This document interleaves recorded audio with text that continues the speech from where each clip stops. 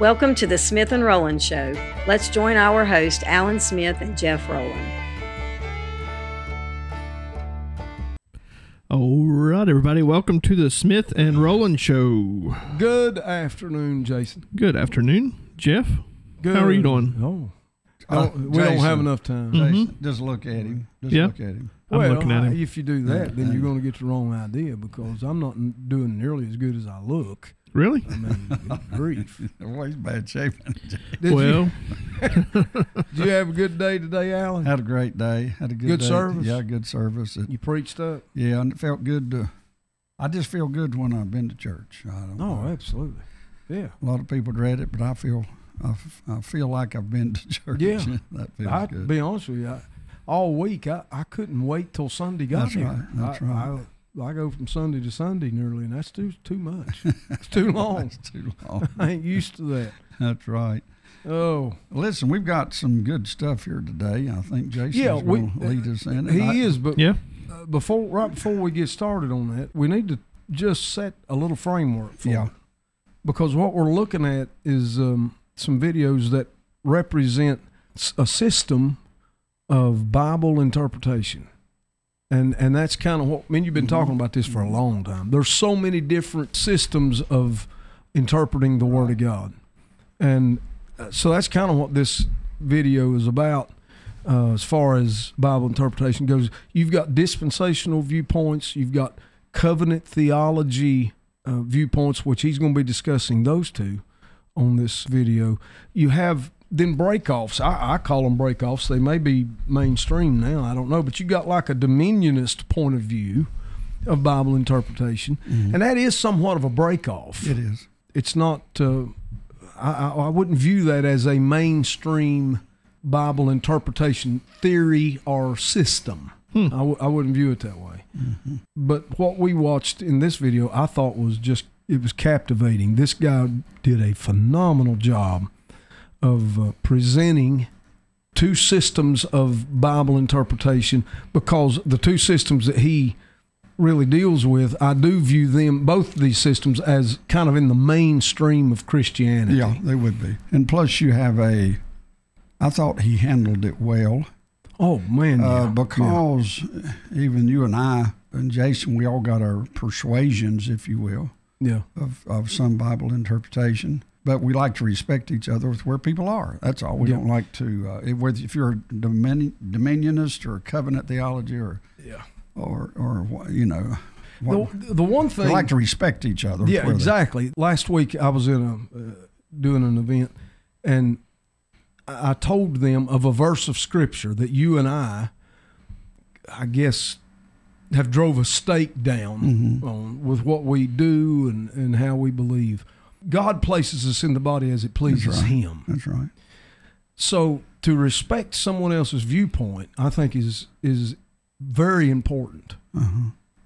It doesn't mean that you violate any doctrine you hold dear or anything like that, but to understand that there's salvation, and that can't be jeopardized. Mm-hmm. Salvation is by grace through faith because of the shed blood of Jesus Christ.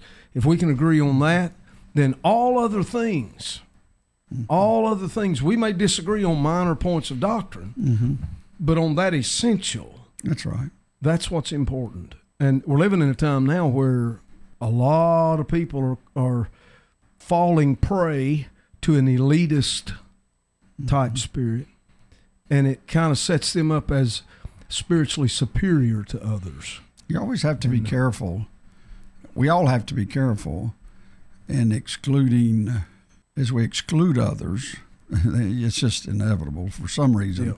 Yeah. It's not. It doesn't have to be inevitable, but it's like in the body of Christ, whether you be into predestination in Calvinism or Baptist or dispensational or covenant theology or whatever, we tend to exclude each other based on certain Bible doctrines. And something about our message of the gospel's got to supersede those lines. Absolutely. Absolutely. Jeff, I mean, there's some that believe that you're saved forever and you can never lose your salvation. Yeah. There's others that believe they can lose their salvation. That's right. There's a lot of people that they don't fellowship with somebody if they believe different. What? You and I came to an agreement back during the days of Shiloh that Right. we come to this conclusion, rather. It was a conclusion.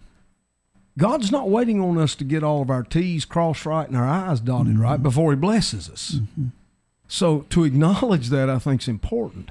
However, I do believe that we are supposed to consider the Scriptures as deeply as we possibly can to get the right understanding of what the Word of God is saying to us. Yeah, but there's really nothing like at the beginning of about a 6-hour road trip.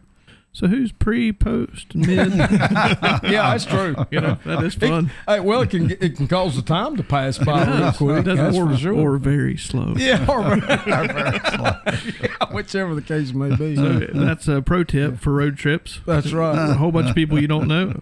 Say, who here is pre-trip? Well, introduce this guy, Jason. Read us his bio. We think Jeff and I have kind of watched some of his teaching, and we like it, and we thought maybe we could discuss these two comparisons. Well, it is Discover the Book Ministries. You can find them on YouTube, it looks like, at DTBM. It says here, Discover the Book Ministries is a partnership of people from everywhere John Barnett has ministered who help spread God's Word through taking the lessons already taught to a local church and making them available free of charge all over the USA and the world. Says he founded DTBM as a nonprofit, currently sending evangelic and Bible teaching materials all over the world, 70 countries.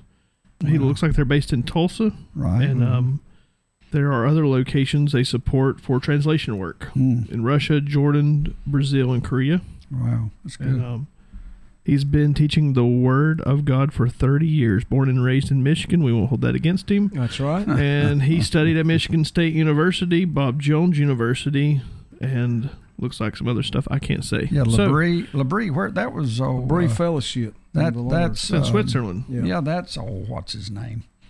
Oh my goodness! Well, his name, I can't think of it. Labrie Fellowship. He was also... If Trevor was here, he could... So I know all that's impressive to y'all, but what's impressive to me is he's had 120 million views on his YouTube channel. Yeah, so, I mean, y'all take on. Yeah. That's what's impressive. That is kind of impressive, isn't it, Jay? It is very much impressive. So seems like be a stand-up guy. I have not heard any of this, so this is new for me. I know y'all been listening to it. We just watched it once, but enough to... Do you want to give us a little bit of a lead-in about what we're getting ready to watch? He was doing a comparison of covenant theology versus dispensationalism, and he did a very good job. He pointed out, if you will, kind of the warts on both sides. On both sides of the aisle. Yes.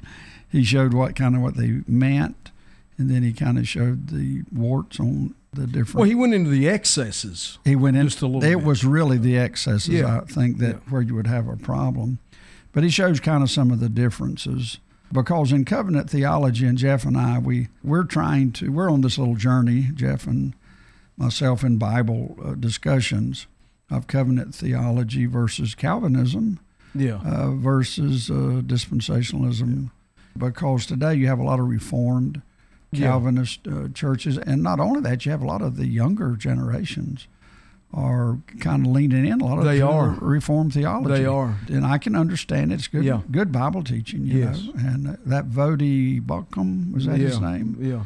Mm-hmm. I think he's all over the internet with getting a lot of, and he's right straight down your alley Bible. Yeah. He runs, I think, with John MacArthur or something. Yeah, he does. Yeah. In which you and I are not known to be staunch Calvinists by no stretch of the imagination. No, we're not. No. But we have discovered in our conversations with each other that we are a little bit Calvinistic in that when God chose Abraham, you and I were in agreement. Well, that kind of looks like that was more of a Calvinistic thinking. Well, you can grasp the idea of election in God's choosing of the people that he chose. Right. I still hold true to the fact that I've never believed, nor will I ever believe, that God violates man's free will. Mm-hmm. And that is a semantic point in many cases. Where the dangers lie is if you embrace a certain theology The dangers is, where does it lead you? Right. And if you get led to a certain point that's not in agreement with the end result of the Word of God, then it can't be right, and it can't be spiritually healthy. Correct. So I do agree with that. And I'm hoping in the podcast to come, we're going to discuss some of the points of Calvinism and where we stand on that. But this guy did such a great job of presenting dispensationalism. There's dispensationalists, there's hyper-dispensationalists, and this guy does it exactly the way that I embrace dispensationalism. That's the way this guy presents it. Yeah. And so it encouraged me in watching this guy. Yeah, he did. I think if Jason wants to start the clip, we'll ask him perhaps to stop it along the way. Pause it I along think the way this if we clip can. is 17, 18 minutes perhaps. Yeah.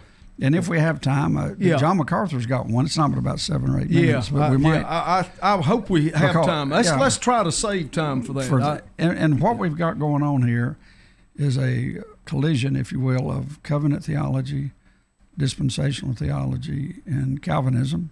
Yeah. Or election, John MacArthur, and where it Reformed leads you theology. in eschatology, in end time belief. in relation to eschatology, end times. Yeah.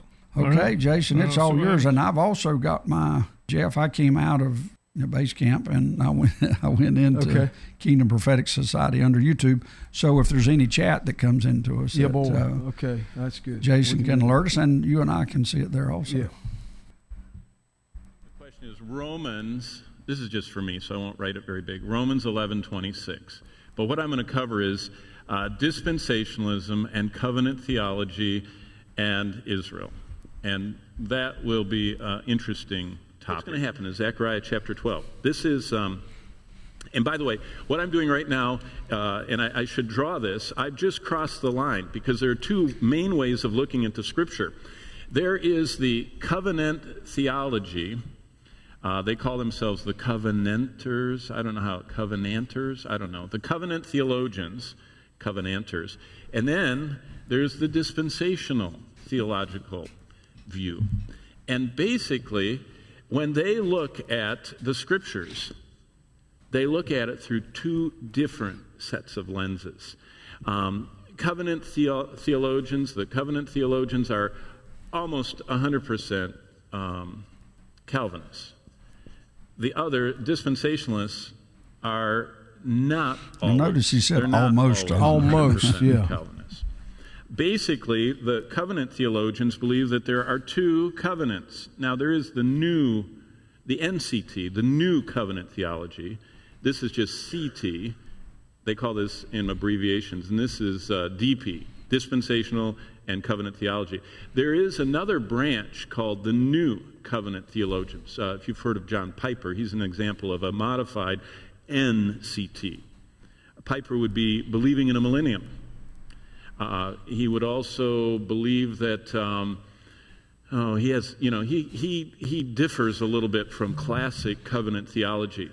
But they believe in two covenants, and I don't want to see, that's why I never finish. It just keeps going wider. But they believe in a covenant of works, and that was enforced before the fall, and then they believe in a covenant of grace, and that was from the fall onward.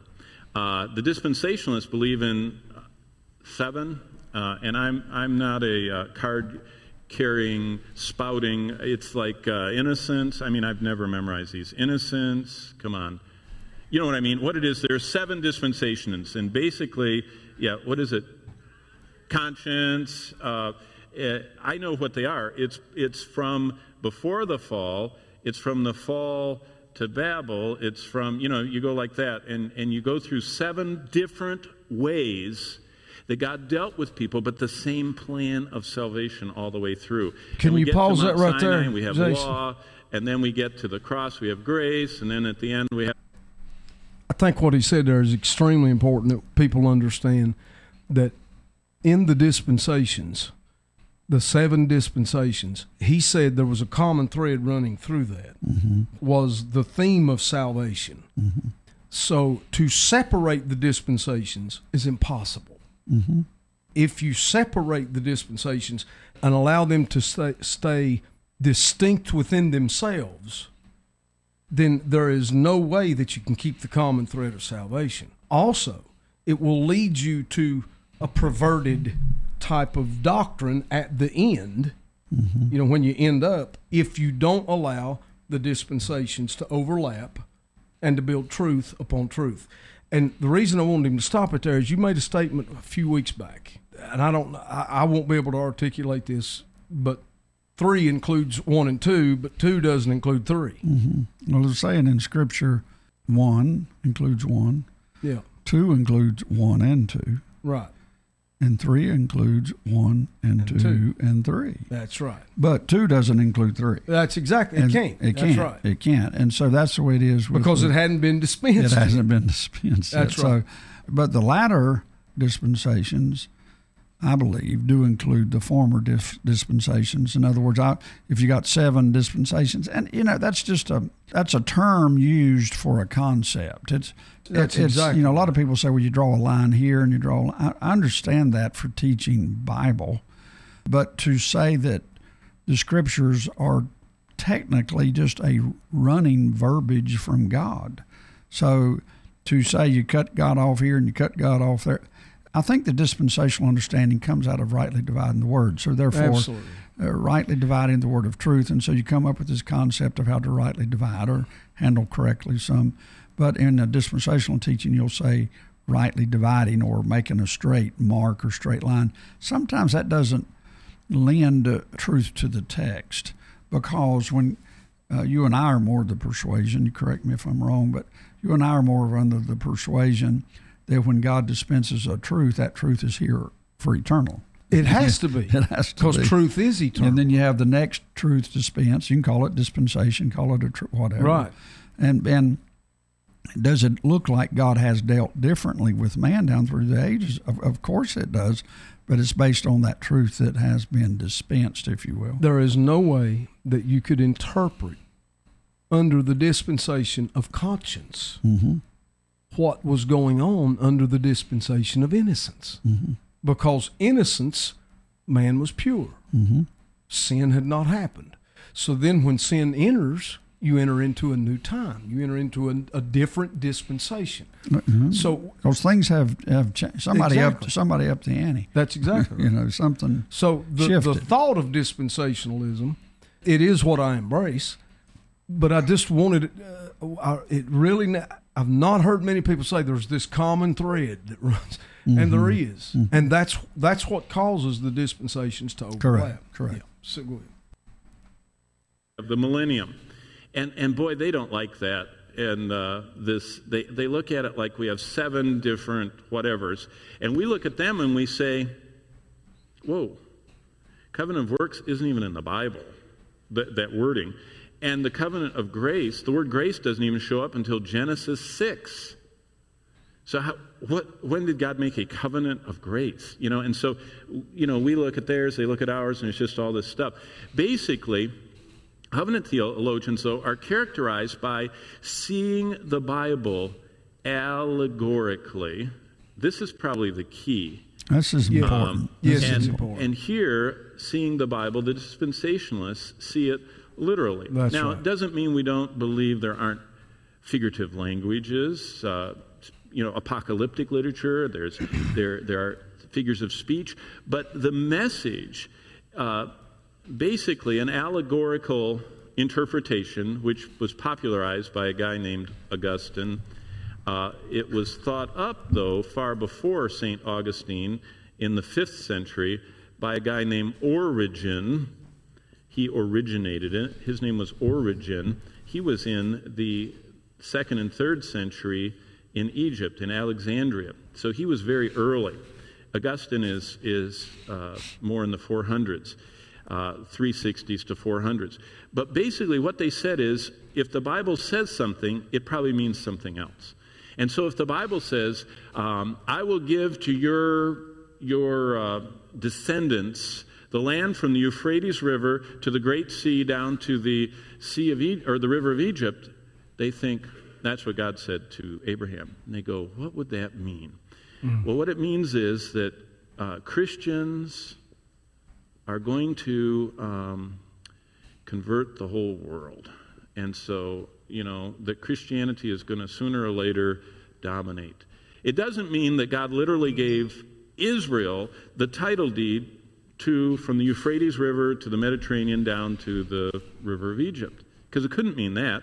Because in the 5th century, the Jews were exiled all over the world, and they weren't even living in Israel, and they didn't even like them. Mm-hmm. They were Christ killers. That's what Jews were. That's right. Christ killers. That's what the church fathers thought of them. Mm-hmm. Isn't that amazing? That's what Martin Luther thought of them. That's right. Martin Luther wrote a whole tract to the German nobility and told them to kill the Christ killers. Kill the Jews. Luther wrote that. Hitler read that, and he did it 500 years later. So how could you think that Abraham's promise could mean a physical land? So you start allegorizing. And allegorizing means that Scripture doesn't mean what it says, it means something else. And I tell you what it means. And it's really fun. You go to the tabernacle, you read the private interpretation. in the tabernacle, and I'm not talking about the types of Christ. I'm talking about the spoon. Here's an allegorical interpretation of the incense spoon. Here's the bowl of the spoon, here's the handle. And they said that the bowl of the spoon speaks of our capacity of grace, and the handle speaks of how long God is long-suffering with us. And I thought, when I read Exodus about making silver spoons, I think they made silver spoons. I take it literally. But there is always an allegorical meaning that you have to have a key to. And so what you find is the key is a code that this means this, this means this, this means this, this means this. So you can't read the Bible. And there's an interesting thing there with allegories. As he said, that almost gives you a license to get any interpretation you want to give Scripture. We understand that there are allegories, but if you're on the right side of that screen, more of a dispensational theology, you believe in symbols, and so that symbols, therefore, can lend way to an allegorical type of understanding. In other words, you'd sacrifice a turtle dove. Well, the symbol of that turtle dove, you kind of go allegorical, if you will, that's a type of Christ being sacrificed. So, but you have a symbol or you have something literal to go with the allegory. I'm probably misusing the words, but anyway, that's the way it works. But that goes strictly without, just because it hits your brain that the river means this and a bird in the tree means that, and you know what I'm saying. That means that Scripture, as you said, is going to private interpretation, and we know the Scripture tells us not to do that. Not to do that. We're warned against that. We're warned against that. The excess of that is that some go to this thing of extra biblical revelation. That's what a lot of independent Baptists and others, I don't want to pick on, I shouldn't even said that, but that's what a lot of people think, that you cannot allow for extra biblical revelation. My understanding is the literal interpretation of Scripture can lead you to revelation of the Holy Spirit, not just in your life, but in deeper understanding of truth. Because the Holy Spirit leads us into all truth. So you can see dimensions of truth because it's eternal. In its very nature, it's eternal. So when we read it in a literal text, and I love what Chuck Missler said. He said the older he got, the more literally he took the Bible. That's right. With that understanding, and we know that truth is eternal, we're in a temporary dimension here of time. So most of the time, our first interpretation comes as an interpretation through the dimension of time. And as we embrace that truth, the eternality of that truth then leads us into deeper dimensions of it, which I believe is revelation. Those are not extra biblical revelation. It's deeper biblical revelation in the Word of God. So I think that's important. But now what he says there is that this gives people a key. Come and get interpretation from me because I have a deeper understanding than you. So there is this opportunity for the enemy to take that and to create an elitist mindset, a spiritual superiority mindset that I think is prevailing in the church. And I think that's one of the things that Satan's using to attack the church. You know, if you don't believe the way I do, or if you don't agree with my understanding, then you are spiritually inferior. Well, it gets down to also, Jeff, not everybody in the church believes that God still can speak outside of the Bible. Yeah. So you know how that is. I mean, Yeah. probably most of Christendom, I would say. Well, I don't know. I don't really know those numbers, but anyway, there's a lot of believers that do not believe that God speaks outside of the Bible. We believe that God speaks with the Bible. We believe, in other words, we believe that God's Word teaches us how to hear His voice. In other words, I can get in a car and go out here on the highway, and that highway can be a biblical highway. I can drive straight down the road, turn left, turn right. In other words, I'm following the path of the Word of God. Yeah. And I learn how to drive on it. Mm-hmm. If I go to another road that's not in the Bible, Mm-hmm. I know how to drive because I learned from the Bible. Yeah. In other words, it's extra biblical somewhat because I'm on a road that's not in the Bible. That's right. And so there we get into more of an allegorical type understanding. Well, I need to apply what's in the Word of God here Yeah. to a contemporary situation that I'm in to today, and to do that and to transpose, if you will, the Word of God into a situation today. Mm-hmm. It's not allegorical, but it's a type of thinking that's allegorical. Yeah. And that we're taking somehow the Word of God, we're trying to apply it to today. Mm-hmm. And that application I get and I understand. But then when you get into eschatology, you start getting into a different world. Yes. But Yes. anyway, go ahead. If I can share one thing before this is of a little bit of a personal nature, but I'm facing some things physically and through prayer. Mm-hmm. I've heard the voice of God. Mm-hmm. I've heard His voice, and I know it's Him. Mm-hmm. As a matter of fact, He's been saying the same thing to me over the past 2 to 3 weeks every time I pray. I know this is personal, but would you share it to the audience? Oh yeah, as far as Personally, what's going on yeah, in you? I've been diagnosed with cancer for the second time. Mm-hmm. I'm faced with a pretty radical surgery, Mm-hmm. and so I've been in praying about this and asking God for direction. And here's what I've heard: the voice of the Lord say, Mm-hmm. "I'm with you. Mm-hmm. I'm with you." Mm-hmm. I've heard Him say it over. I can be praying about something else, And you'll hear it. I'm with you. That's what I hear. Mm-hmm. Now, His voice does not violate His word. Of course. His word says, "I will never leave you or forsake you."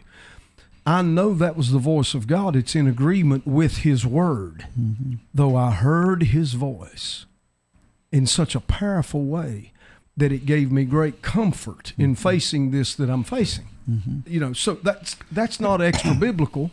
However, when somebody says they've heard the Lord speak, I think that we need to pay attention to what we need God to is honor saying. it. We need to honor it. It needs to be honored. Now, this is extra biblical, but I had a dream about you last night. In the dream, you had surgery. It wasn't nothing to it. Everything was fine. And in 4 days, you were out running around, acting crazy again. You know, you can say that's a dream, but I'm choosing to believe that was the Holy Spirit speaking to me. I'm choosing to agree with you. And I believe it's going to happen as well. And I do believe that's part of the Lord saying, if the Lord's presence is with me, then anything that happens is okay. Mm-hmm. You know, but I have that confidence because He has spoken.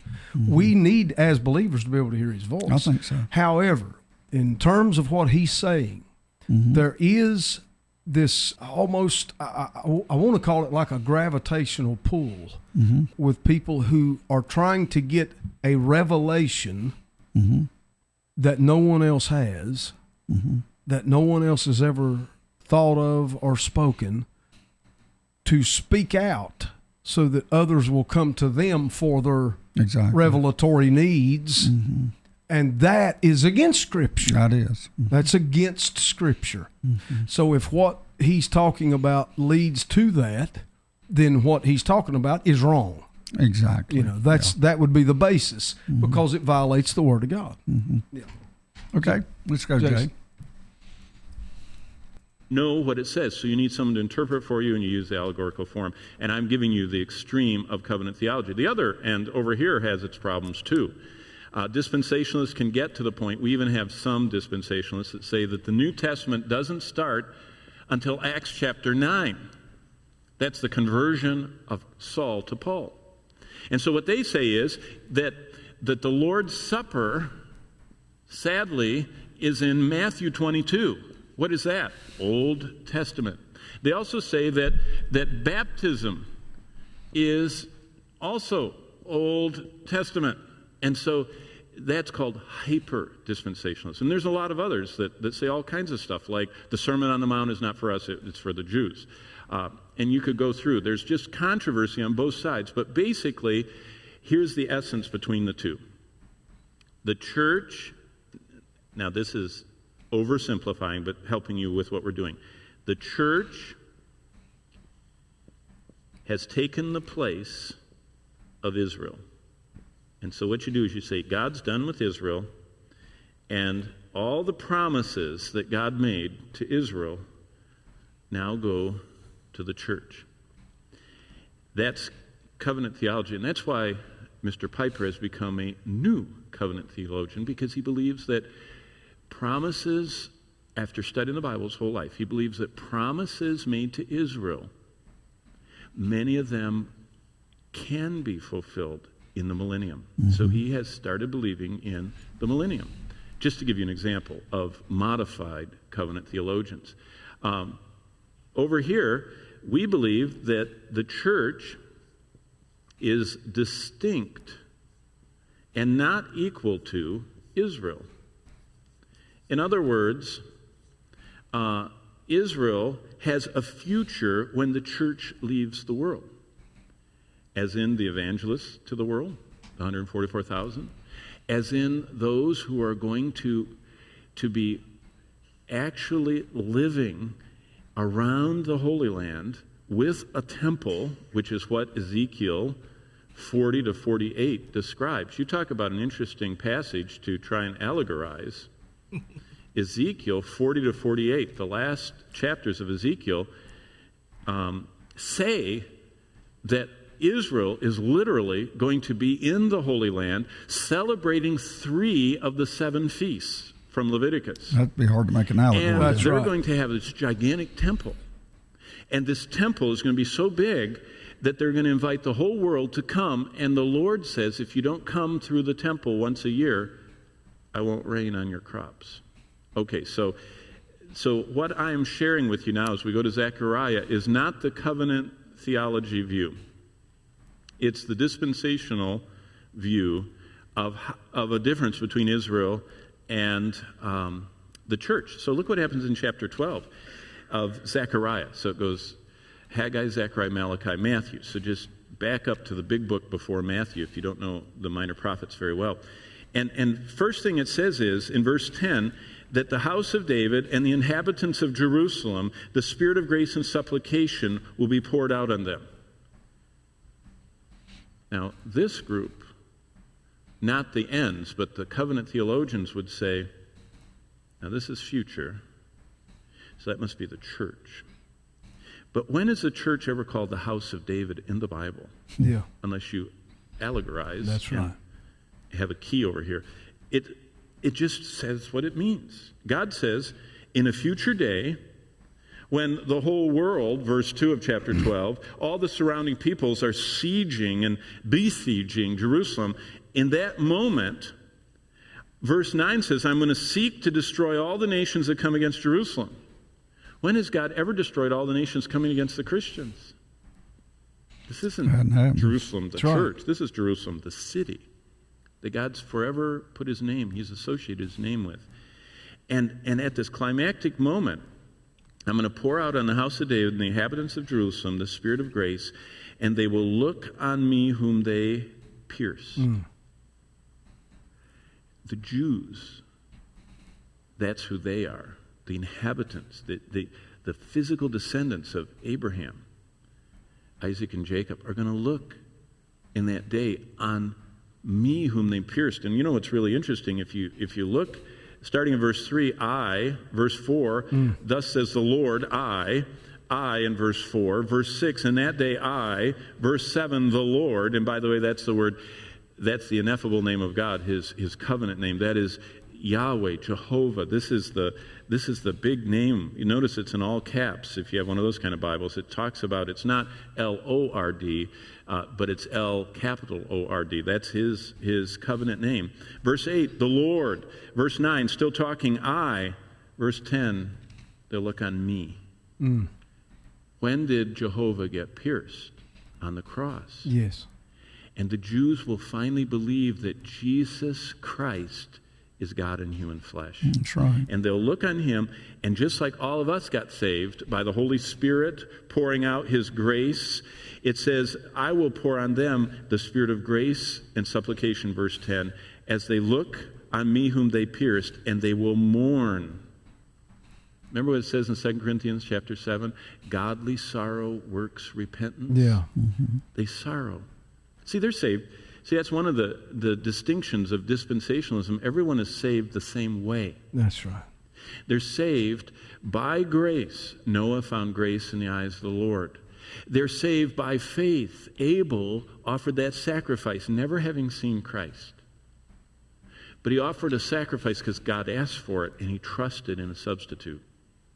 So everyone is saved, not by being perfect and then failing and then under grace. But by the way, just to be kind to the covenant theologians acknowledge that under their covenant of grace, there is a covenant that God made with Noah, and there's a covenant God made with Israel at Mount Sinai, and there's the new covenant. So actually, they come up with almost 7 subsets under their covenant of grace. But the essence is not that. The essence is that they do not see, it's called replacement theology. Israel has been replaced by the church permanently. And we believe that temporarily the church has taken the forefront in God's plan, but he's returning, and we are not synonymous with Israel. So what is this, all Israel be saved? If you keep reading, by the time you get to chapter 14, they look up and it says that the Lord saves the remnant. And what is that? Those are the Jews that are sovereignly elected. Now we're on this side of the page. Because remember, Calvinists believe in the 5. One thing to take note here is he goes into the 144,000, I think, in Revelation, where he's headed here. What happens in tribulation periods, 2/3 of the Jews, of course, are going to die. Yeah. And we know that this is talking about a purification of the nation Israel. Sounds like a rough way to purify, but nonetheless, that's God. That's God. And so that'll leave 1/3 of the Jews, which we know is 144,000, and then there'll be some scattered other ones. But I wonder at times, Jeff, if some of the other ones saved during that time wouldn't be those of the Laodicea church that were not raptured. And the rapture, in a way, is kind of a purification of the church. Yes, exactly. That's the way I view that. They still get another run at it, but they're going to have to go endure to the end through tribulation. I preach that the apostate church is going to go through the tribulation. The remnant in the church will be raptured out. Just like the 144,000. Absolutely. And sometimes I think people confuse the two, thinking, well, there'll be a great revival in the end times, but I think they're coming from the 144,000 scripture. And I'm all for an outpouring. I mean, Lord knows. Absolutely. But what the scriptures are telling us to look for is a great falling away. Yeah. And that great falling away, I think that's part of the purging, just like you said, if you will, of the church. Those that are raptured out, or those that are truly have made a commitment to Christ, those that are staying, they have a form of Christianity. And, Jesus said, hey, I didn't know you, the reason you're not here. Yeah. But it's not to say that they don't get another run at it through tribulation, I guess you could say. Yeah. Mm-hmm. And I want to say this. I want to point this out. In talking about he made mention that I guess covenant theology in some ways has changed through time. He gives a simplified version at the beginning of this presentation.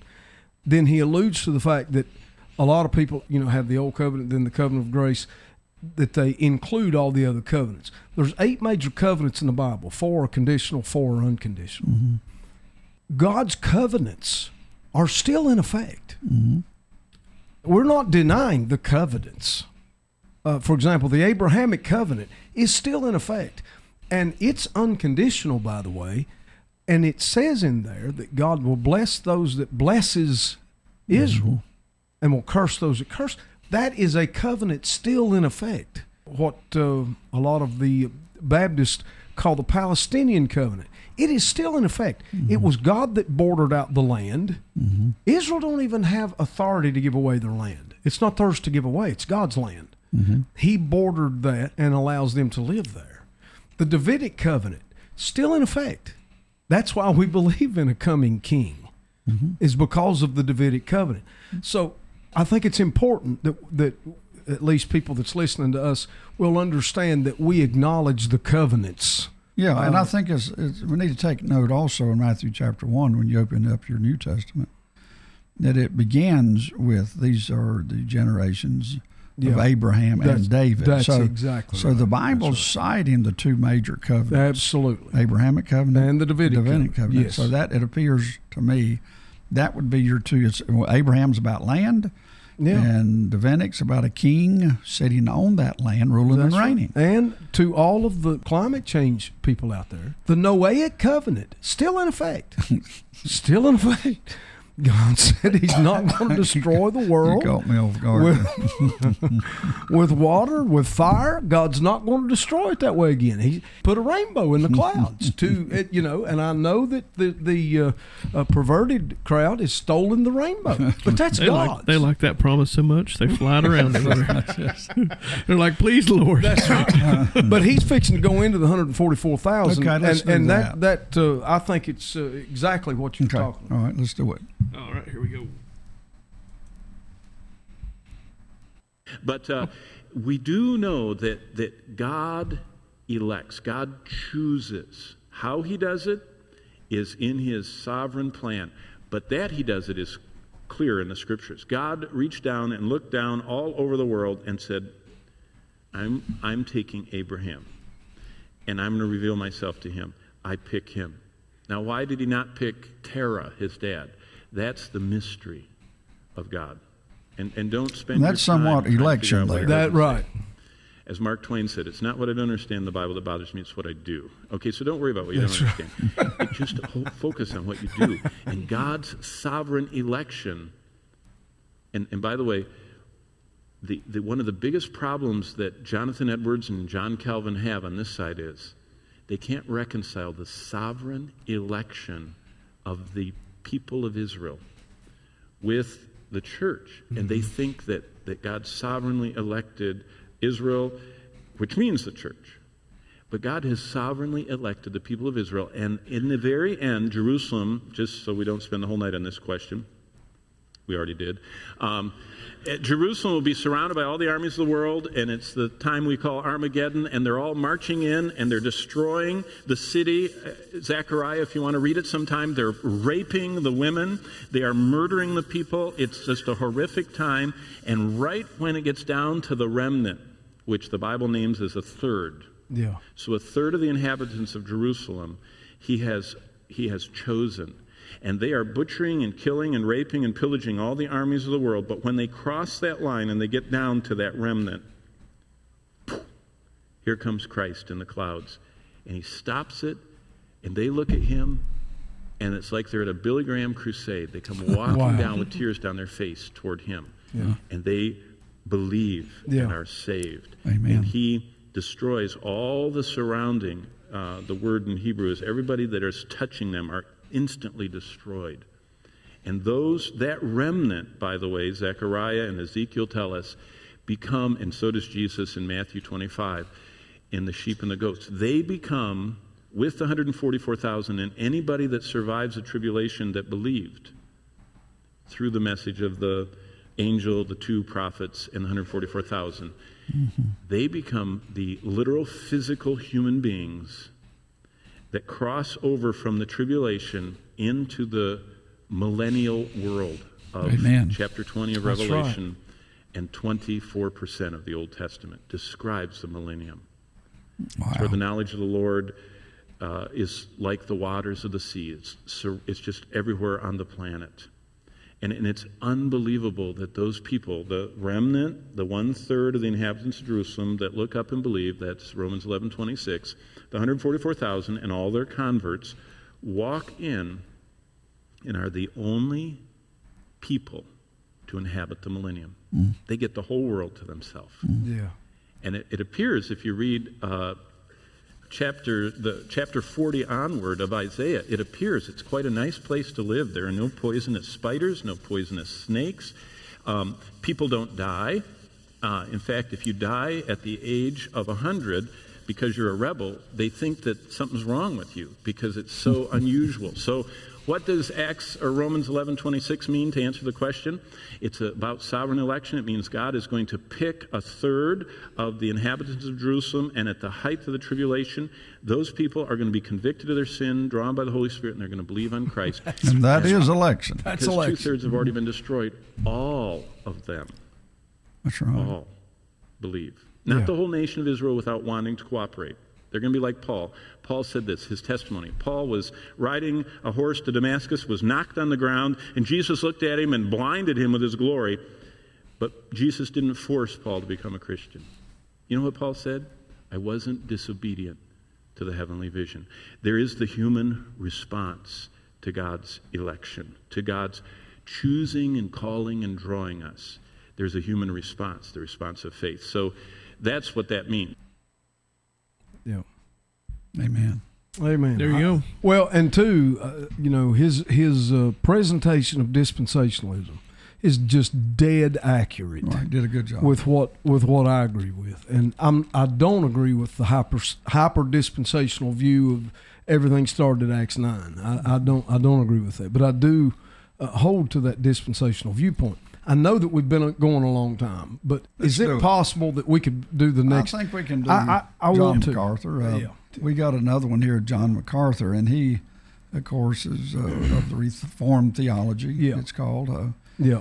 He has he believes he's a Calvinist. He's I a guess Calvinist. we would say. And, He's a Calvinist. But I'm trying to learn more and more of what the Calvinist viewpoint is, and also, if you go completely back to strict Calvinism, I have a tremendously hard time with those 5 points. I do too. I have a hard time with the 5 points of Calvinism. It looks like to me that even Calvinism is maturing somewhat from the time of John Calvin, so Yeah. we'll see what John MacArthur has, I think, done a wonderful job. And you and I had some problems with, well, how can you be a Calvinist and believe in the rapture of the church? I still have a question about that. I know, and we'll discuss that, because I've got questions about that. But the way he handles up to this point, yeah.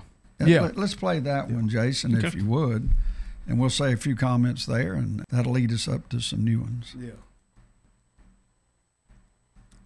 John MacArthur. Yes. Good evening, Brother John. Hi. My name is Arno Babajanian. I'm a member of Grace Community Church, Foundation Bible Study, and Sojourners Fellowship Group. Good. Yeah.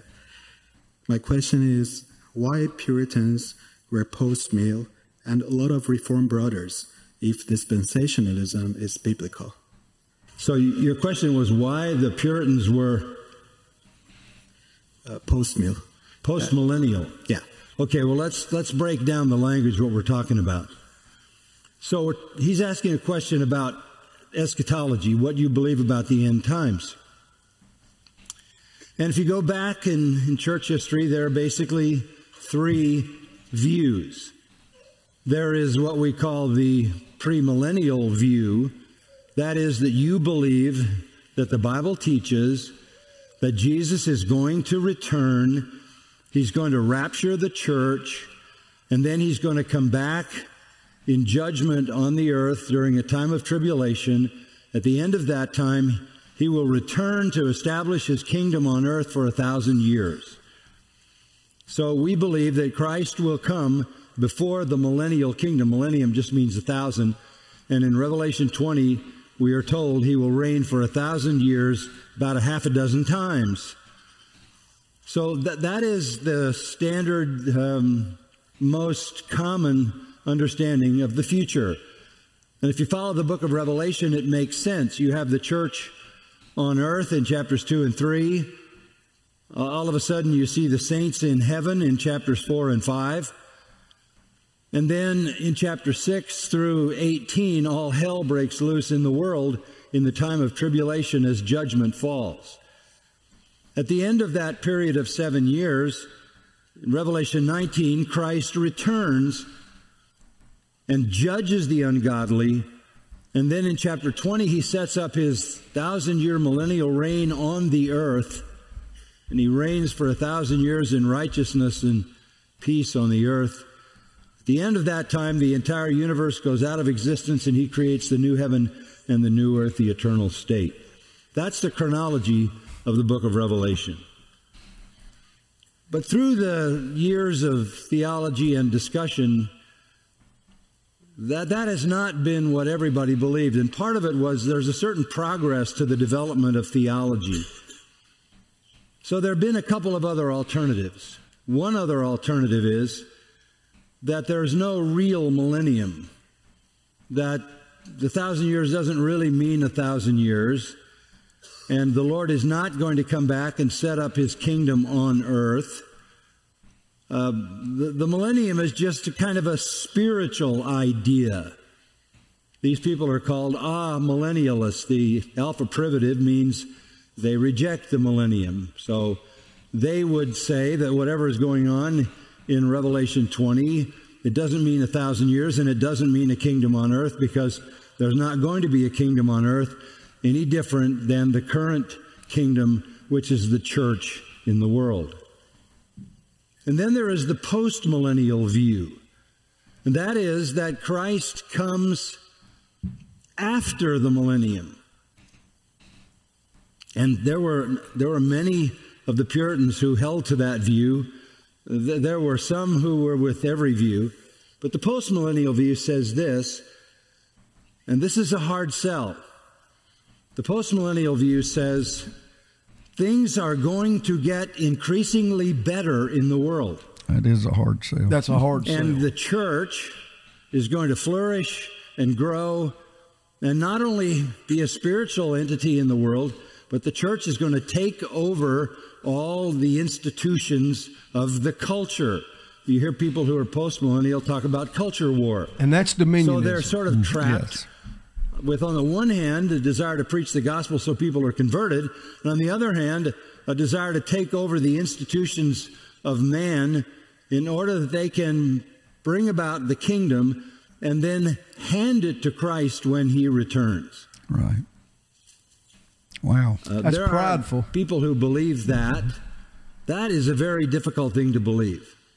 That the world is going to get better and better and better when the Bible says it's going to get what? Worse and worse and worse. That's a very difficult thing to hold to. In fact, most post-millennialists faded away after World War I and World War II. World War II, 71 million people were killed. And that is the darkest era of human history. And it was in a relatively modern time. And the world hasn't improved since then. But in the era of the Reformers and the Puritans, the clarity of those doctrines was not developed. And I'll tell you why. When the church emerged out of 1,000 years of Roman Catholicism, this is good here. Yeah. in the Reformation, it had to re-establish every doctrine. They had councils on the nature of Christ, the deity of Christ, the nature of God, the nature of salvation, the authority of Scripture. They were recovering from the apostate Roman system the true understanding of Scripture. And the early reformers didn't get all the way to the end of capturing, recapturing, reaffirming the full range of biblical doctrine. That's a good point. Yeah. So you have someone like Martin Luther, who God used to recapture the doctrine of justification by faith, and you have John Calvin, the Lord used to clarify the essence of the doctrine of salvation in the widest possible understanding. But they didn't get to eschatology. In fact, John Calvin wrote a commentary on every book of the Bible but Revelation. That's something. Yeah. They fought so many battles on the foundations, it took time in the recovery process to clarify and crystallize eschatology. But now that you have the clarity of eschatology and you have a simple, straightforward interpretation of the book of Revelation, the chronology of Revelation is clear. Yeah. The church is on the earth in chapters 2 and 3, letters to the churches on earth. The church appears in heaven in 4 and 5, which would indicate a rapture. In chapters 6 through 18, you have the judgments that come in the time of tribulation. After that, the Lord comes, destroys the ungodly, establishes millennial kingdom in Revelation 20. And then in chapter 21 and 22, you have the new heaven and the new earth. That's the simple chronology of Revelation. That's right. And it's not difficult. In fact, it starts with a blessing. Blessed is the one who reads and understands this book. It's not complicated. In fact, to be a successful amillennialist, you have to say that this doesn't mean what it says. Yeah. And to be a successful postmillennialist, you'd have to say this doesn't mean what it says. Yeah. But we're far enough along in the development of theology in the church that we can't claim that we've been so busy battling other aspects of theology that we didn't get around to eschatology. We're there now, and I think what the Bible teaches is clear. But there were times in history when they hadn't quite gotten to that yet. Okay? That's good. Amen. Amen. That's good. I'm glad we showed that, because this is a guy that I would disagree with on a lot of things. Mm-hmm. But on that, I have to say amen, because he presents that in a simplified form. I embrace that, and I'm glad we showed that. And what parts is the main part that you would disagree with him on? Well, as far as the Calvinism predestination. Yeah. When you get to the 5 points of Calvinism, I agree with 2 of those points. I have questions about their interpretation on the other 3 points. They believe in what's called TULIP, total depravity, the total depravity of man. I agree with. They go into unconditional election. What does that mean? I've got some problems with that. God has predestinated some to go to heaven, predestinated others to go to hell from birth. And then they believe in limited atonement, which I find that hard to grab a hold of, that the Lord Jesus died for the elect. Didn't die for all. He didn't die for all. And that kind of violates some scripture. That violates places in scripture. They teach irresistible grace, though I understand that the grace of God is so amazing that to those that's been saved, it is irresistible. But can I tell you, there are times that the scriptures talks about us turning the grace of God into lasciviousness. That's what it says. Yeah. So it can be resisted to that degree. I do agree with the last point of Calvinism, which talks about the perseverance of the saints, where they are eternally saved by God's grace, and no man can pluck them out of the Father's hand. So though I disagree with him on some points of what he believes, the way he believes eschatology in the end times, I totally agree with. Well, how does a Calvinist get into pre-tribute? How does that? That is the subject for coming podcasts. Because that has drove me crazy over the last couple of weeks. Because most Calvinists are into replacement theology. They have to be. And so if you're into replacement theology, how can you then believe in a pre-tribulation rapture of the church? We have more to learn. Yes, I have more to learn. And I'm hoping that... well, maybe Jason could tell us. I mean, because I think he's pretty much a Calvinist. And so, we can... Well, I was. I think he's a little more... Not Calvinist, not Dispensationalist. He's more of a mountain man. Yeah, that's right. He is a prepper. I'm just saying. Well, I am Pepper. He's Pepper. He's Pepper. I'd go with that. That's right. That's right. I find all this stuff really interesting, and I think a lot of people have those questions. Yeah, absolutely. I really enjoyed that first video. In people I'm around, that is a huge something that It people is, talk isn't it? about, and they don't understand it. No, I don't understand it all. Yeah. But I thought that guy really presented He it did in a a way good- that is very palatable He did for a people. great job. And He did a he great wasn't job. trying to make anybody look bad, No. Right. but it did make you feel stupid if you're a Calvinist. Yeah, that is true. But you know, but there's offshoots we talked Yeah. about at the beginning about dominionism, and I'm Yeah. hoping we'll do some podcasts We will. about that. We will. in coming Yeah. up, because that plays into all of this. And, It and- does. It does. And there's an element. And I was watching somebody. I think I told you a few days ago, Jeff, that was making fun of people who believed in the rapture of the church. He was Yeah. just making fun of rapture and all that. And I'm like, Jason, this guy did a very good job of not sliding. Right. If you're in covenant Yeah. or dispensational, he showed the warts in both sides. Yeah. He did, I thought, a very tactful Absolutely way he did. of He approaching, sure even did. though he disagreed some. Yeah. He still didn't discount it as brothers. And I do appreciate that. And can I know we've talked a lot today and we've held on long, but there may be some people that would say, well, why is this stuff even important? Here's what's important. In the day we're living in, there are so many people from various theological backgrounds Right. that's leading churches.